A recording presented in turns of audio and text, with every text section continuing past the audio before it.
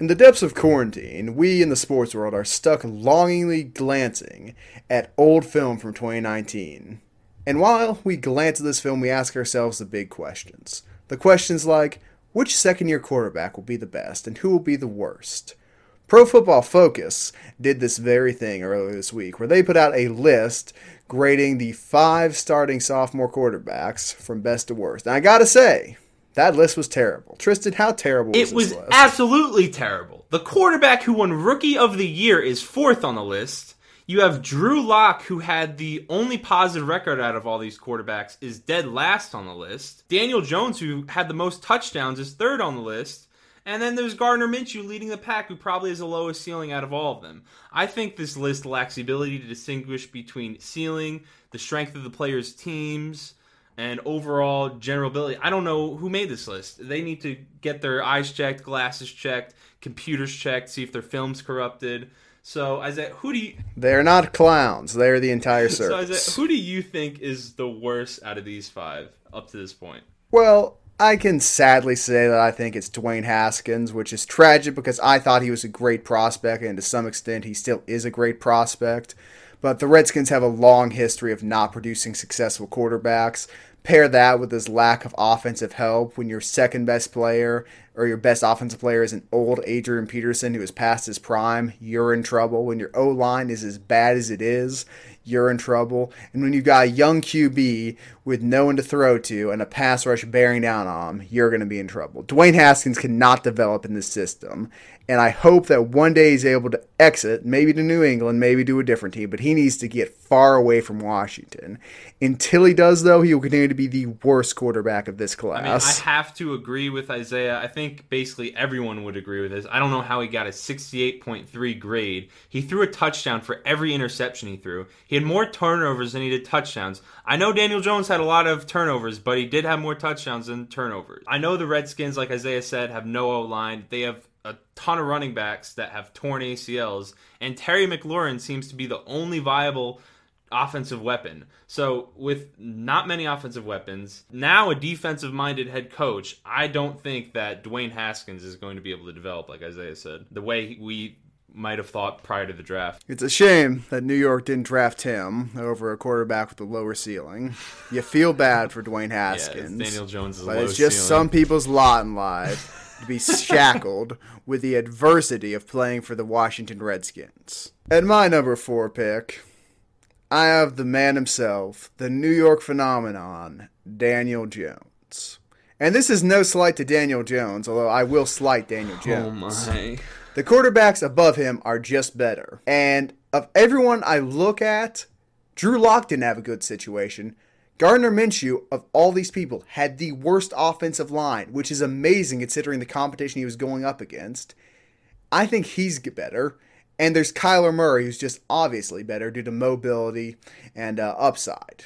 And pair that with the offensive weapon he just got in Hopkins, he will definitely have a better year. Daniel Jones will not be able to perform. Yet again, they're signing rookie offensive linemen in an attempt to fix the holes in their offense. That's not going to result in any more success than it did last year. It's going to result in about as much success as Nate Solder's free agency signing did.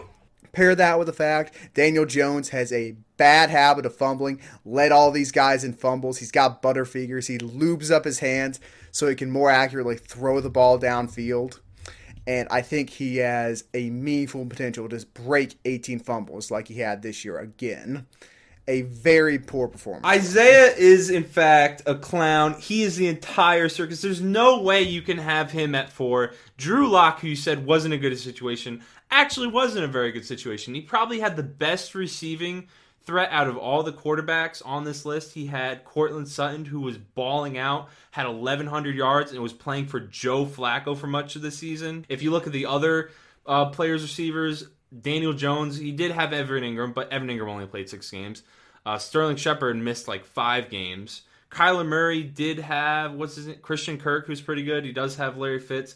But Cortland Sutton was the best receiving talent, and the Broncos probably have the best defense out of all these teams. So to say that all of Drew... How does a defense affect your offensive stats? Well, it helps your winning record. Make you drastically different. I mean, I have Drew Lock at fourth because it's a very small sample size. He had Cortland Sutton, who's probably the best receiver from these 5 different teams. And it's too early to say if he's going to be better than the other quarterbacks because he only played 5 games. I'm taking him on upside above Daniel Jones. He is my 3 pick for some of the reasons. Like, he's got a good wide receiving threat. He's got Phillip Lindsay, who is so-so in the run Melvin game, Gordon. but I think can be effective in the pass. Melvin Gordon was a recent acquisition. Like, looking forward, he'll have a better position. But I also have to look at the fact, even if the teams he played weren't that great pass-wise, the first game he ever played was against the Chargers, one of the best pass defenses in the NFL, allowed, I think, the 5th fewest yards passing by any team, and he won that game. Didn't have a bunch of yards, but he won the game against a good defense. He beat the Houston Texans. He beat real teams. His only loss at the start was the Kansas City Chiefs, the Super Bowl champions. And based off winning and pretty much nothing else, his stats are somewhat impressive, but nothing compared to the other guys. But he is a winner. He is capable of being a game manager, and he's capable of making big throws when the time comes. He had a few big drives late in those games to put them ahead of teams like the Texans, to edge them out over some of their stiffer competition. I think Locke probably has the lowest ceiling out of everyone we've listed here, but right now I think his floor is higher than everyone else. You said a higher floor. I thought you said he had more potential than Daniel Jones. He has a higher floor than everyone else. His ceiling, probably not as high as Jones, probably not as high as Kyler Murray, definitely not as high as Haskins, and we'll get to my thoughts on Minshew later. But I think Locke's ability to be consistent, he will be Alex Smith if you put him in the right system. I think he's more potential. In that system. I think he's more potential than he is high floor, in my opinion. Because with the crazy arm talent and all that, I think he may have more potential than a lot of other I would rather have the mobility and arm talent of some other guys. Like, I'd rather have Haskins' arm talent. I'd rather have Jones' arm talent. I'd rather have Kyler Murray's arm talent, which is very underrated because of the offensive system he plays in. And then there's Gardner Minshew, who is just Gardner Minshew. I don't want to argue against my own point because it's kind of being idiotic. But with Drew Lock, his arm strength is what they touted most coming out of the draft and why he was such a high prospect. I know, but I watched the film and he didn't have a bunch of oh wow plays. He played very well in his system. He threw checkdowns, he threw slants. He played like Drew Brees in that way. And, all right, whatever. We'll move on from him. Anyway, at number 3, I've got someone who's more of a checkdown wizard in Gardner Minshew. He easily had statistically the best year out of any of these QBs, but he's also a few years older than Kyler Murray, a year older than the other 3, and I think he is much more close to this ceiling. I feel like he was the most pro-ready and performed on what was a playoff roster the year before. He had the second lowest completion percentage out of all his peers while still putting up. It was not a playoff roster the year before. Was that not the year they went to the playoffs? No, that was not. That is 2 years removed. Still, I mean, he still was playing on what was supposed to be a decent roster. They brought Nick Foles in to contend. My apologies on getting that wrong. What I was saying, he had the second lowest completion percentage out of all these 5. And I think he's still going to have a very successful career, but it'll be as a game manager, very much like Alex Smith, and he will still make some plays, in my opinion. But being on the Jags, how long your career lasts, how much success you'll have, time will only tell. How are you going to say he's going to be a game manager? One of the things which is touted about Gardner Minshew, he's a mobile little threat. He is hard to tackle him. He is shifty. He will get away from you. He will get away from you with his feet and make plays. Now, he will fumble the ball, and this is where I take away from him because he had 13 fumbles last year, which that's a big number. Not Daniel Jones big, but that's still too big. He put on the ground too much because he was trying to prolong the play with his feet. He lost 3 fumbles. But looking at Gardner Minshew, he fumbled 13 times. Are you high? I didn't know. I'm just okay. I didn't know. It only says 3 fumbles here. We'll put up the actual stats on the screen. I'm looking at Pro Football Focus here, Pro Football Reference. I gotcha. But Gardner Minshew, if he can learn, one, you can extend plays, but you need to actually do something once you extend those plays. You can't just run around to run around. If he can stop doing that, he will be an elite quarterback. His one issue, and it's a big issue, he plays for the worst team in football who is actively trying to tank and get the best quarterback prospect we've seen since Andrew Luck. And it's an unwinnable situation for him. Because if he wins, he's hated by the fans because they don't get Trevor Lawrence. But if he loses, he probably loses his starting job and gets shipped off somewhere is relegated to a backup role.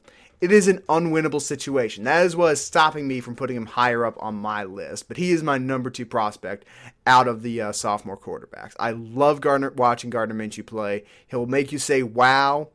And he is very capable of winning games. He's not on the garbage Both Daniel Jaguars. Jones and Kyler Murray average more yards a carry than Gardner Minshew. So he's not even the most athletic, or he's not the best runner, not even close to the best runner out of all the quarterbacks here.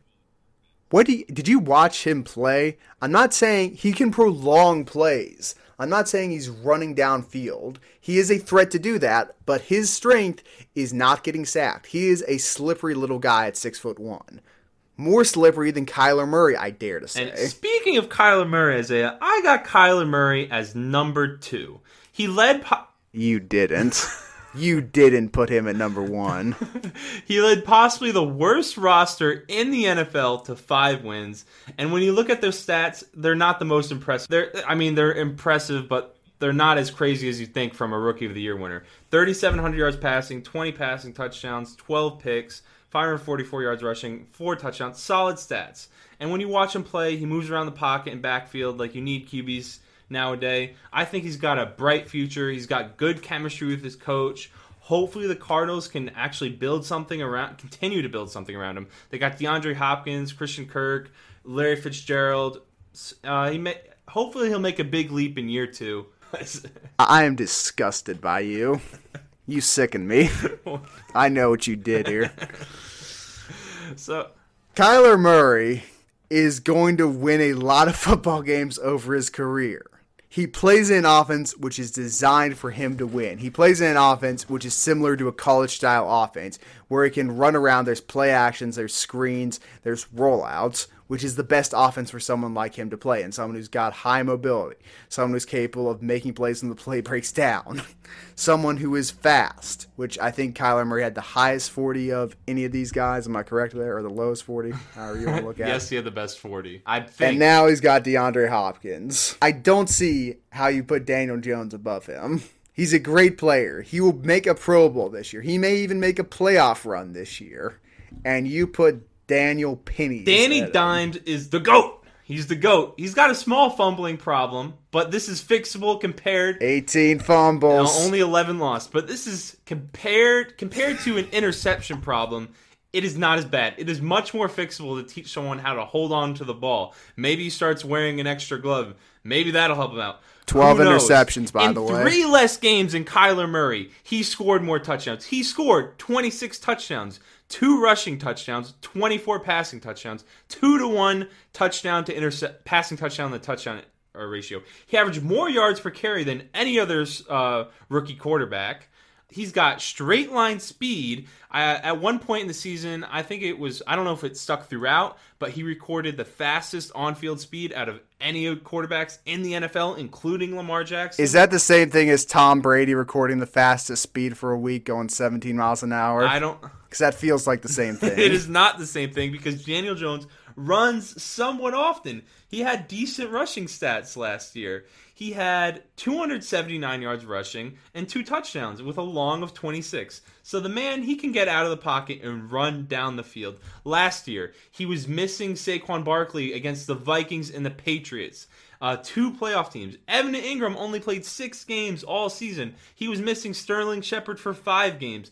When he first came in and slaughtered the Jets, I think it was.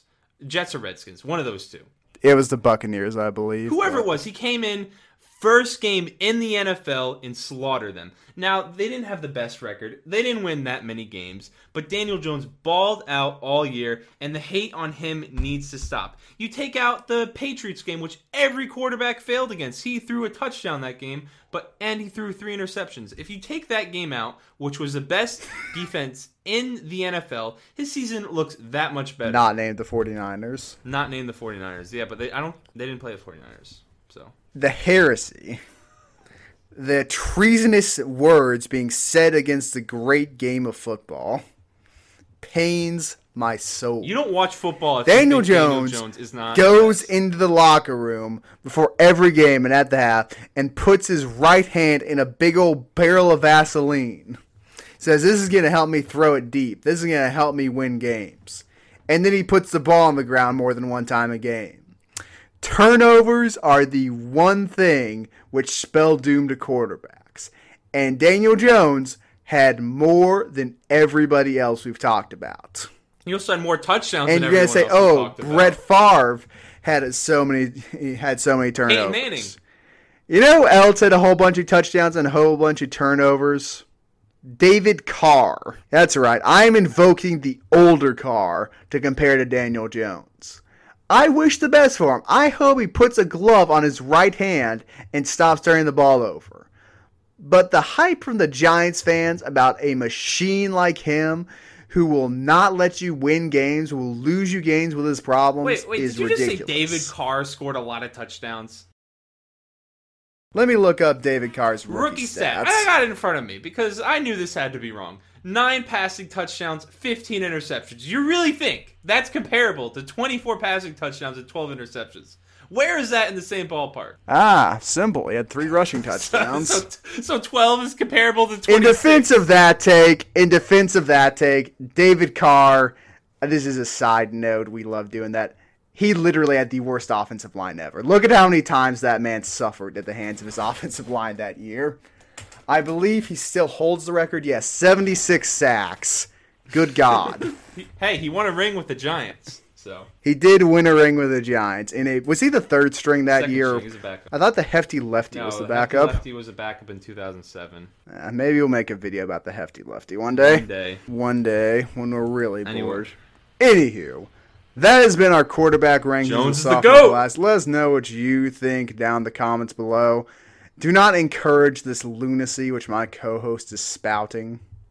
And we will see you next week.